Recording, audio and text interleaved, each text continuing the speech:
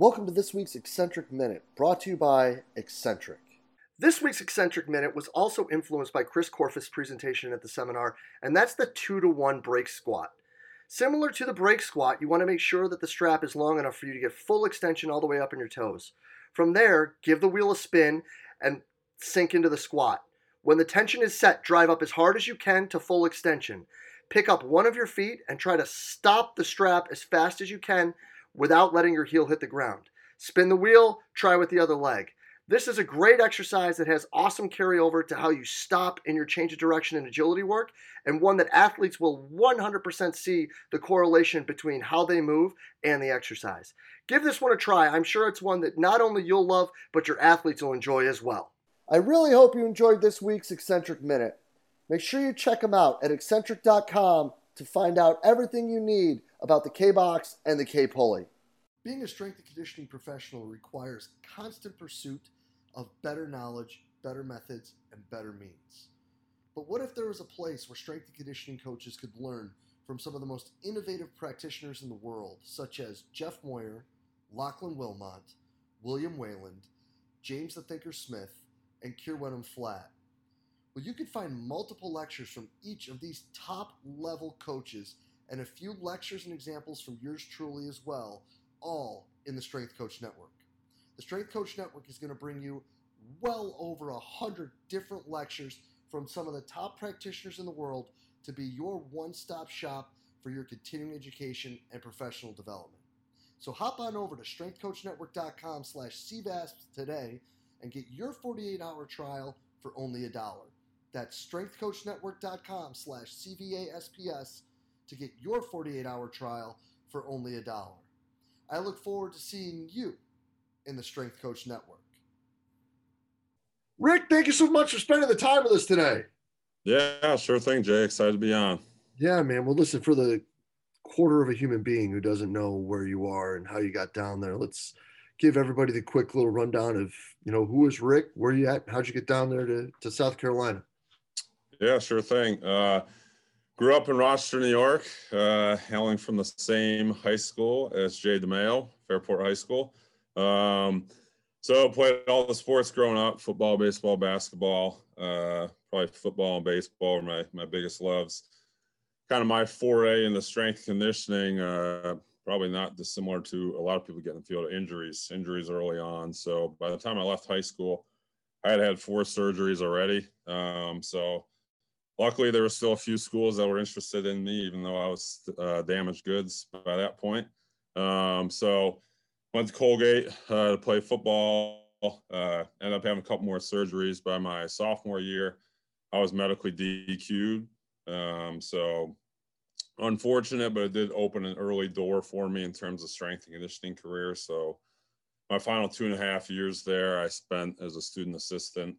And I believe it's my junior year, Rusty Burney came in as the director, really introduced me to some new things and kind of reinvigorated my passion for it. And by my senior year, I was running some, I wasn't programming, but I was running sessions and that for some of the teams. So from there, I sent out a letter to, I think, every Division I school in the country. Luckily, Clemson replied, and I started volunteering there back in the summer of 06 with mainly football. That translated into a GA position eventually, and then a assistant position, then assistant director, then director of Olympic sports. So this is where my career has been atypical, is that largely I've been in one location for about 15, 16 years now. So certainly blessed to be in the position that I am, and been fortunate for these opportunities to arise. But at the same point, it was just being very process oriented and kind of nose to the grindstone and working and not worrying about trying to get here or be in this position by this age. And I was lucky and fortunate for things to open up for me. Well, and I think there's something to be said about the longevity in the one institution as well. Yeah, definitely. I will say, I think for every up and coming strength coach, you have to spend 3 to 4 years in at least one destination where you can start to develop some of your schemas and models on long-term athlete development. If you're always bouncing every year or two, you never see an entire class through, it's hard for you to really develop some of these thoughts and processes of your own. Yeah, because if it's every just year or two, then you don't see what, the length of the program can do, and what and how you need to evolve and change in order to develop a model that is more of a long term. Granted, 4 years isn't necessarily long term, but more of a long term model. Yeah, definitely. I think it's obviously early on people have to move around to get new opportunities, but at some point you want to see that through and really start to develop your own systems and processes. Yeah, and I think that bringing those processes and systems together, we'd be remiss if we didn't talk about the work you're doing down there with baseball and the program that you've built. So let's talk about kind of the long game with that, right? Like how all this started and then how these focal points changed in order to make this more of a longer term development model. Yeah, a really good question. I think all of us that have been in one institution for any significant period of time, kind of your moments that really influence your thought process and systems are often failures, right? So really the deciding kind of things that push the needle in development of our model is some guys that maybe didn't develop, or the transfer from the physical to the specific on the field wasn't there like we had envisioned or thought it would be. And ultimately, those are the examples that really kind of refined the evolution of the model. So, for baseball, it's, like I can remember a few years back having some pitchers that were really strong, but we didn't see the corresponding increase in velocity and things like that. So that's when I really had to take a step back and see, what are we not doing? What do we need to do a better job of? Why is this not transferring? And those are kind of the influential moments that help develop the model. So over the last 2 years, I think we really kind of honed in with what it looks like for us. So I think the most important thing of any general physical long-term athlete model working in a collegiate setting is it has to be aligned with what's the recruiting philosophy and game model of the coach, right? So for baseball, for us, we like to recruit athletes who are maybe at a little bit of a younger biological age, so maybe still developing, don't have a lot of weight room experience. So you're tall, skinny guy, right? That's pretty athletic. So not a lot of weight room experience. So that kind of forms the foundation for how I build our model from the physical preparation end. Is I'm going to get skinny guys in a lot who are multi-sport athletes, don't have a ton of weight room experience, but have a really high ceiling in terms of their physical development. So it's almost like a standard bell curve. We have that standard deviation in each direction. That middle 68, 70% are our skinny athletic guys, right? That early on just need to go through some relative strength work, some hypertrophy work, and that will transfer well to the game. So that's kind of our middle standard deviation each side, okay? Then our outliers generally fall into one of two areas, either a technical outlier, so somebody's highly skilled and has high output on the field, despite being poor from a physical preparation standpoint. And you also have your physical outliers, so somebody who maybe has been in the weight room for a long time at a young age, and maybe their physical and KPIs in the weight room don't necessarily translate as well as we'd like. So generally, so how the program evolves, guys come in, we take them through a battery of different assessments. Usually by the end of the fall, the other determining factor is our player development assessment. So this is something I work on with our technical coaches. So for position guys, we have 8 different areas. For pitchers, we have 7. So for position guys, trying to remember everything, it's offensive output, offensive skill, defensive agility, mental game, speed, and so forth. 8 different areas where we look at each player and we say, what is their potential and where are they currently at? Okay, so that helps me in terms of understanding where are we going to invest stress, okay, and time into this baseball player to create adaptation, right? So for most guys, we're recruiting skill and athleticism, and we're trying to work on the offensive output, right? So that comes from guys getting bigger and stronger. So that form, and the same thing on the pitching end, okay? Generally guys that are pretty athletic, lean, tall, okay? and we project higher velocity as they develop. So our ground zero block is learning all of our movements, movement competency, building work capacity, setting technical foundation. And then our developmental 1 block is where we're really pushing relative strength, and we're pushing muscle cross-sectional area or hypertrophy. So because we know 9.5 times out of 10 for these guys, that's going to transfer to the KPIs we want on the field, right?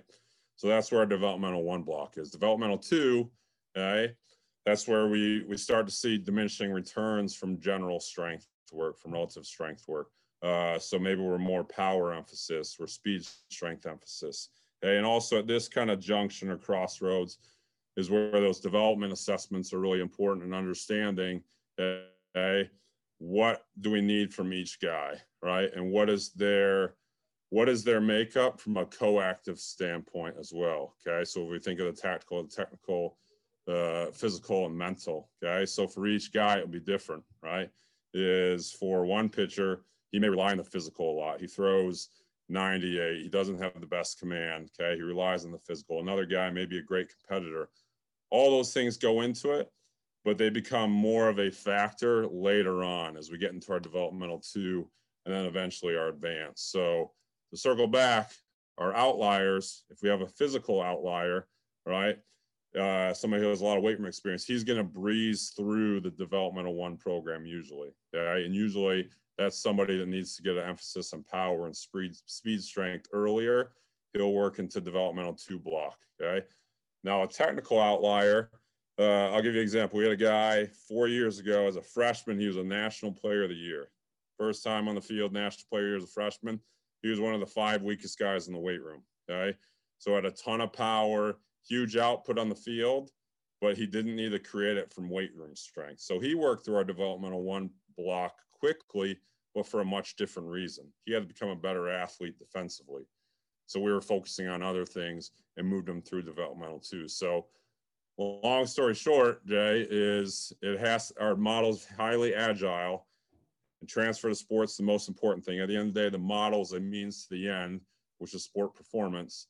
And it's really, it's several iterations in, and it's evolved a lot, but I've come to realize how important the KPIs on the field are, the transfer, the meetings with the technical staff and our player development assessment really are to drive these certain things. It can't just be, okay, it's strength, it's power, it's elastic strength, and then maybe it's special development exercises, okay? Yeah, for some guys, but you know what? Until I know every single thing of each of these guys, then we're just guessing. So for me, it's also been really important that I understand for each guy, like our hitters, I understand all their bat sensor data. So pre-contact, post-contact, bat speed, time to impact, all these different things. I run the K-Vest for the guys. Like, I can't really do the best job impacting transfer if I don't understand what all the metrics are and all these factors are out in the field, right? Yeah, no doubt. And I think that there's good and bad to being able to peel back more and more layers of the onion to be able to see more and more in depth of what they're doing. Yeah, certainly. I mean, it can make it more burdensome at times, and you can start to question some things as well. But I think we've done the best job possible to simplify all these different inputs. And I'm fortunate here too, having a lot of help. So having baseball, which is a sport that requires a lot of time and effort, but also being director and be able to get interns to help out, has certainly helped us in that process an awful lot. So now, how is that process and this development of this comprehensive, like, career-based plan for these guys, how is that sort of melted out into the other teams you get to work with? Yeah, no, that's a great question. So baseball probably the furthest along, and really just the reason being is number of exposures, right? Is those guys we're in the weight room year round, even in season, we're training really 3 times a week. And then the guys who aren't in the starting lineup, I'm getting them 5 days between different sprint and lifting work. So just number of exposures allows yourself to develop more skill in the physical preparation exercises, right? So On the flip side, for soccer, which both are definitely skill-based sports, but I'd say soccer has an even larger skill component. Well, maybe the physical isn't quite as much as it is in baseball. So the model's simplified. So any good model should have scalability, right? Okay, so for us, it's still ground zero, it's developmental one, but our developmental one thresholds tend to be a lot lower from a relative strength output and looking at some of those things. And then really we don't move beyond developmental two, right? So I can only impact output on a soccer field, not quite to the same scale that I can baseball, as whether it be exit velocity in a hitter or pitching velocity with a pitcher.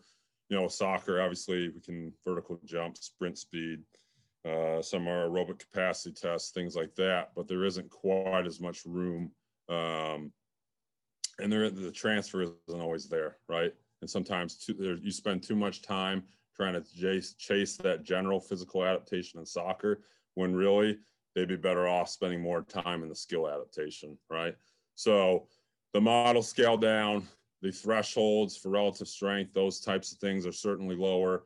And really it's just kind of 3 blocks for us: ground zero, developmental one, developmental two for soccer. And a lot of our guys live in developmental one for most of their career, just because we don't get as many exposures in the weight room, right? So, and the other thing I'll say too is, with the blocks, is they're not governing laws, but guidelines, right? In terms of our relative strength numbers and things like that. So there's all those other factors that go into it. No, I dig that. And I think that really the most important part of that is understanding that you're building models with the idea of A, them ever being evolving, and B, the necessity of them being scalable across multiple sports. Yeah, certainly. And that, I just gave examples of those two, but same thing with track. And I've had track here for a long time. I handed them off a good few years ago. But again, similar thoughts, different thresholds, other factors that we consider. But again, ground zero, developmental one, and then for certain sports, we get into developmental two. A sport like, women's tennis, a lot of times they don't move beyond that developmental one.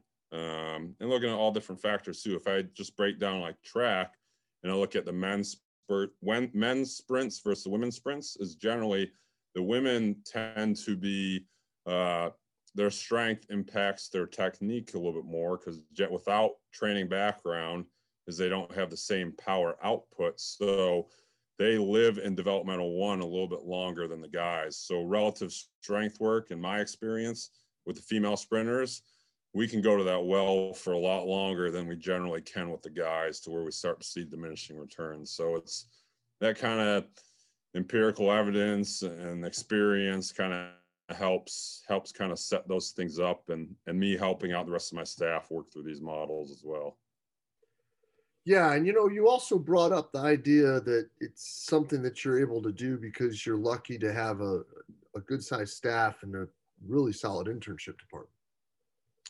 Yeah, certainly.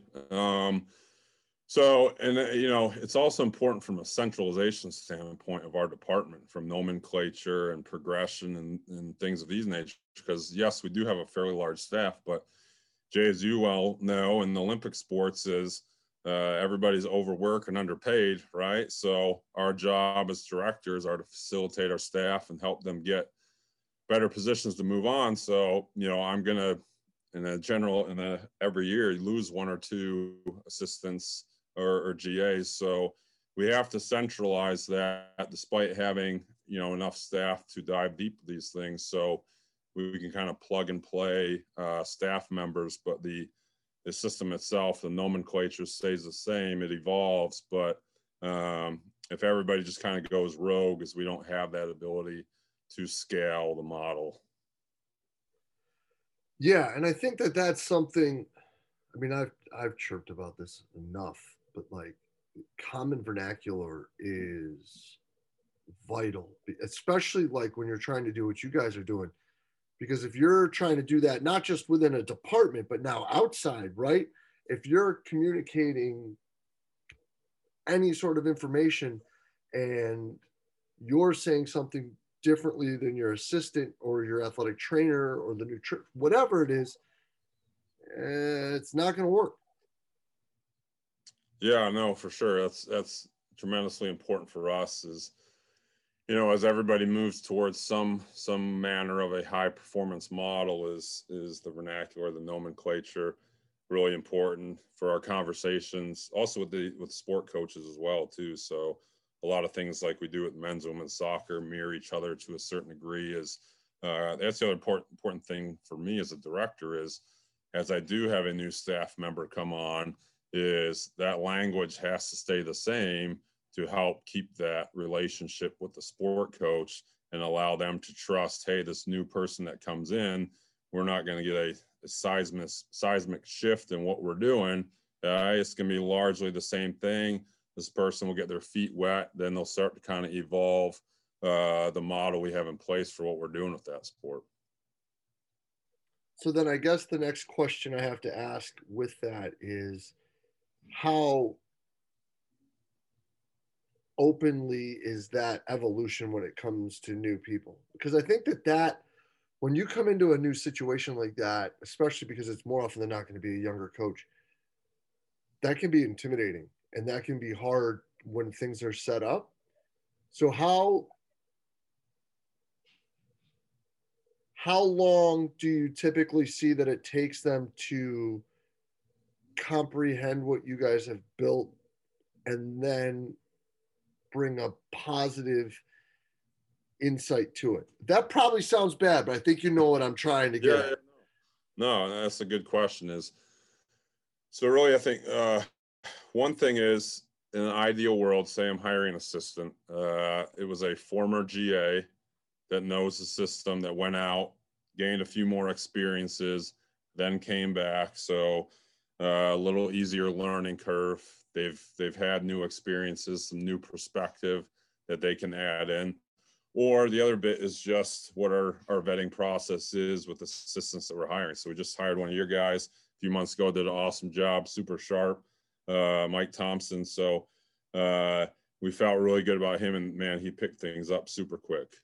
So really it's our evaluation in terms of bringing new people in. And then, for the most part, we like to bring somebody that has some background in the program, because we do things and centralize a lot of what we're doing. That helps it. But if we do a good job selecting assistants and are thorough in that process, usually over the course of a couple months. And then the other thing too, it's my duty as a director to be transparent with that, is, hey, for the first month or two, kind of, this is the playbook. This is what we're going to be following. Okay. This will help build your relationship with the sport coaches. Just kind of follow my lead for these 2 months. Then from here, we're going to keep building it, and you're going to start to put your own impression on what we're doing. Yeah, and I really like the idea, where possible, of having GAs that go out and come back, because they A, understand what you're doing, and B, have seen it in a different sense, in a different way, and in a different area with different people who at a different location with everything changed. So they have a different perspective as to where some possible improvements could come from. Yeah, definitely. And that's something I actively pursue, just being aware of myself and being here, about to be going on the 16th year, is I have to surround myself with some people that have had some other experiences and ideas to continue to help me out in the evolution and refining of what we do. So it's nice having to bring somebody back, because I'm particular with certain things. And it's just good to understand, how demanding I'm going to be with things. But the ideal situation, somebody who's been in but has left for a few years, been a couple different spots, and really can kind of bring some perspective back and ideas for us to get better moving forward. Yeah, because that's really important. And I think, because people who've been in the same spot, you've been down there for 14 years now. 13 Yeah, years now. year 15, going on 16 Wait, soon. Yeah. you know, and I've been here since '04, so that's almost longer than our freshmen have been alive. You know, like it's it's really easy to get stuck in your room and get Yeah. stuck in your groove. So having people that can come back and they understand what's important to you, but also can see, you know, maybe where there are a couple small potholes growing in the road and help Yeah. you fix those, that's priceless, bro. Yeah, no doubt. And I tell my staff, there's certain things you're in any situation for a long time where you naturally get a little tired or complacent of, and some of those responsibilities and things I really try and delegate to the rest of my staff and give them an opportunity to grow and evolve what we're doing, and I really try and surround myself and center my efforts in stuff that really stimulates me nowadays. That's what's going to keep me from getting complacent and being in one spot for a long time. Yeah. And another thing that you've done really well with that is the continuing education stuff that you guys do. You have your kind of like inner circle like meetings and things of that nature, and you know it shows with the development in the coaches that you put out. No, yeah, appreciate that. I think that's one of my strengths has always been creative thinking and putting time into continuing education and finding kind of innovative ways to integrate all that. But on the flip side, I struggle from sometimes organizational thought, too creative in thought, need to be reeled in sometimes. So I've always pushed that upon everybody that's come through the program and understanding the importance of it. And really this year we came up with an interesting idea. We did a Clemson family seminar. So all of our former staff, we put together a little virtual seminar for them, and all the speakers were former staff. So also good opportunity for some of our coaches that just left the program, a first opportunity to speak at some type of formal setting. So it was really good from that standpoint. Also, as tough financially for a lot of people right now during the COVID era is having an opportunity to seek some continuing education without having to pay for anything. So something me and the staff here wanted to do to give back to everybody that's contributed, because we have had a lot of people come through, and I know I can be a tough SOB sometimes. So just thinking of good ways to give back to the staff. And then now we're starting to put up the videos on our Instagram page for the general public to see as a resource, and hope to build it out more next year. Hopefully do a 2-day format, plan for a little bit more, and bring a couple outside speakers in. But again, it'll be free content to help our staff and former staff out immediately, and then again make it open and available to everybody else. It's something that's always been, I guess myself, I was a history major in college and just naturally been really inquisitive and want to understand the why behind everything, and just tried to impress that upon everybody that's come to the program. I'll go off on one quick tangent here, Jay. As I remember being a young strength coach and going to CSCCA seminar, and you kind of had this dichotomy of the meatheads who would make fun of the nerds and the nerds who'd make fun of the meatheads. And I always thought, why couldn't we have, strength and conditioning professionals, performance coaches who could meet somewhere in the middle, right? Who could be intellectually stimulated and thought-provoking, and at the same time be a badass and demand a lot of things out of athletes and be able to motivate groups and stuff like that. So I don't know if I do a good job of it, but I try to. And that's something I've always tried to make important to everybody that's come through our program as a staff member as well. Yeah. And I think that on top of that too, you guys are sharing a lot of good stuff and, you know, putting out good content and trying to help people grow. And at the end of the day, I mean, that's really all that there is to it, is how can we drive better conversations to make people better. And yeah, I'll leave my thoughts to those sort of t-shirt debates to myself. I think that we've all probably had those conversations enough at the seminar when we used to be able to sit down with people. But yeah, I think you guys are doing great, and the things you're sharing, not just with the stuff that you put together with that the discussion panel and the forum with your former employees, but just the regular content. It's super helpful. Oh yeah, thank you, Jay. Appreciate it. Something that's important to us, an opportunity to give back, and then also, to be honest, we use it as a recruiting tool as well to help build our internship program and help attract motivated young professionals into our program. Well, then let me get you out of here with this, Rick. Where can people see more with it? Where can they keep up with you? Where can they keep track of all that stuff and make sure they're following all that? Yeah, let's see. Best would be our Instagram page, which is Clemson Ollie Strength. And then I actually did join the Twitter universe back during COVID. So I believe it's at Franz Blauerick. I try and put some educational content up there a couple times a month if I can get to it. And then also email. I'm most of the time pretty good about emailing back. Listen, man, I truly appreciate your time today. This is fantastic stuff. It's great to see you. I'm glad you're doing well, brother, and we'll be in touch soon. Yeah, sure thing. Thanks, Jay. Yeah, man. Appreciate it. Cheers.